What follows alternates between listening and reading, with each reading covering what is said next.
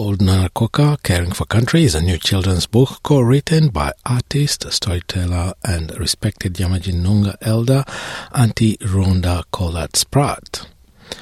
Old Nanakoka seeks to spread a message of environmentalism and shed light on the wisdom of our elders, and is being launched in the context of NAIDOC Week 2023, whose theme is For Our Elders. And I'm happy to say Auntie Rhonda is joining us on NITV Radio to explore her new book and its message. Auntie Rhonda, first of all, welcome to NITV Radio, and can you tell us about the book Old Nanakoka and the message it conveys? Thank you. Well, this new book is called Old Nanakoka, Caring for Country, and it's a very important message for the whole world, really, because it carries ancient teachings from our people, and I think it goes across all nations about caring for each other, caring for our sacred Mother Earth, the land, the sea, the rivers, the forest, because we all need a healthy earth to survive. So it's about each of us doing our part individually to help the planet survive. And also it's very important because all life is sacred. We're human beings, trees, plants and animals and fish in the sea. We all have a place on the planet. We must try to keep it strong and healthy so we have a future for our next generations and generations to come. So, and I'm also bringing back our language, Aboriginal language. It's the Noongar language in this book, which I'm a Noongar, people from the Perth area, and I'm also Yamaji from the northwest of Western Australia. So it's important to keep our connections to the land and to each other. So that's why it's very important to keep our dreaming stories alive, because all my life I heard of the Bible stories because I'm stolen generation. So it's an honour and a gift to be able to share this to the world, because we are the longest living culture on the planet, and that's something for all of us to be proud of, that we are still here, continuing in our ways and keeping that strong and building up the next generation with their strength and identity and in who they are as our future leaders. Now, the book tells the story of Nanakoka, which I believe is Wallaby. It also conveys a message of caring for country and wisdom, and it's mainly about culture. Yes, that's so true, and she is a wise old Nana. See, in Aboriginal culture, I'm a great-grandmother, so I'm called Old Nana. It's about passing on wisdom, being an elder. That's what the theme for NAIDOC is, for our elders. And as elders, we need to set that example by not just speaking about it, by following through with your words and your actions. And that has a big impact on our next generation, to let them know that they can survive in the mainstream culture and there is a place for them. So it's about passing on this knowledge through the ways we do it, through art, music, dance and storytelling.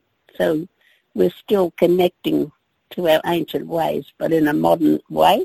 So now I'm writing in books. Before I used to sit on the ground and draw and tell stories with a stick and the red earth. But the wind and the rain could come and wash that away, but it can't now because it's on books. It's on paper. It's a new way of teaching and sharing, which is very important. And to know each other through stories, music and song and dance, it's the best way to do it, because everybody can relate to music. It's a language of the heart for the whole world. Now, the book is connected to your country and also the Rottnest Island, also known as Wajimop. Rottnest Island has a rather controversial past, as it was used in the colonial period as a detention, penal center where Aboriginal people were exiled. It has now been converted into a major tourism destination despite its tragic history. It's a place where not many of us Aboriginal people go to because of the sadness of that island. And actually my great-great-grandfather was sentenced twice for spearing a sheep, and he lived way away from Perth, up north, in the Gascoyne area and the Murchison. And what they actually did, he got fined, he was arrested and fined for spearing one sheep, and he was shackled round the neck, the arms and the legs, and marched to Perth with hundreds of other Aboriginal men and boys from all around Western Australia. And he got 6 years hard labour, and there's a mass grave there of our people. I went there in February this year, and I just wept knowing that our people suffered all the injustices. It's a history that white Australia isn't aware of. So in my book called Old Nana Quokka, Caring for Country, I put a paragraph in there acknowledging what happened to our ancestors on Wodjumup, and that Wodjumup means where the spirits go. That's the real name, not Ratnest. Do you know why they call it Ratnest or Rottnest? So what's the story behind the name Rottnest Island? When the white people first came, they thought they were rats. That's how they called it Ratnest Island, and over the years it became Rottnest Island. Yeah, another one of those misnomers. Yeah, it's a beautiful place, but the history is ugly. Now, Rottnest Island has been turned into a tourist destination with a famous resort where tourists flock every year, which brings us now to another theme you touch on in the book, especially how tourists mistreat native animals. They hurt them and injure them and make them sick and when they leave litter around all over the place.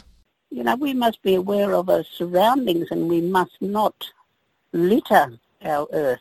You know, take your rubbish with you, because they do cause harm. Like I see so many turtles were choking on plastic and whales with nets wrapped around them. We must realise that we share this planet with beautiful creatures, and they all have a right to live their life without torture from all the rubbish that we throw away. We should put it in the right place and think of all the other animals and insects and frogs, that they have a right to live their life without being hurt from stuff that our human beings leave around carelessly.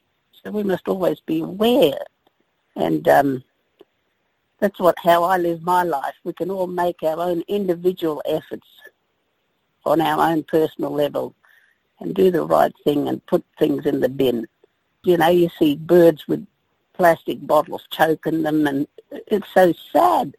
You see seals with nets and hooks hurting them.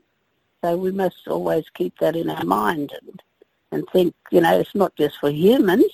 Every living life has a right to live their life fully, and this is how, because we believe all life is sacred. That's the way I try to live. Yeah, so many strong messages and themes explored in this book, which is actually one of a series of books for 4 to 12-year-olds, but its message is universal. It's a message about caring for country, for future generations, hence its alignment with this year's NIDOC Week theme, For Our Elders. That's so true, caring for our elders, because we are the keepers of knowledge and the keepers of language, stories, dance and song, and through our life, our lived experiences. We are full of experiences that we can share with our next generations and build their confidence, strength up in who they are as First Nations people of this land. Because as elders, our journey will be coming to an end. I'll be 72 this year, and it's important. We must pass on knowledge. We must share wisdom. We must give advice. And respect is earned, so you must earn your respect. It's just not a given. You need to earn your place in society within our culture as well. So you've got to respect everyone and show your true heart through your words and your actions. People can talk, but if they don't put it into action, it's empty words. That's very important in our culture, and I think to everyone's culture, really. My word is all I have. To me, that's very important. If I say something and I'm going to do it, I do it. That's what I do. And I think it would be great if we all did this by treating people kindly and respecting each other, respecting the earth and the animals. I think that's a good way to live and not to be selfish and mean. It's about seeing the goodness in everyone and know that we all belong to the human race. Yeah, very, very strong words of wisdom there. By reading this book, I believe we can all learn from the words of wisdom it carries. Now, where can one go and purchase your books? How can one get their hands on Old Nana Quokka? Well, we have a website called spiritofthedreaming.com. It's all small letters and together. And if you come through our website, we sign it and post it to you. So I'm getting good at writing books now, Bertrand. I've been signing them. We also have audio books where people can hear me narrating our stories. They have the sounds of the wind and the animals, the birds. Then we have a song, because we love singing and writing songs. And the song in this book is called Caring for Country. We also have a glossary of all our Aboriginal words in it, so you can hear it and say it the right way. So you can get that with us too from spiritofthedreaming.com. And we go to schools and talk to students, and it's a good way of being with our younger generations. And we listen to their concerns and we hear them and we see them, because many times as Aboriginal people we are unheard and unseen. That's a good message we like to carry on to our next generation, because they are our future. And we need our future to be strong.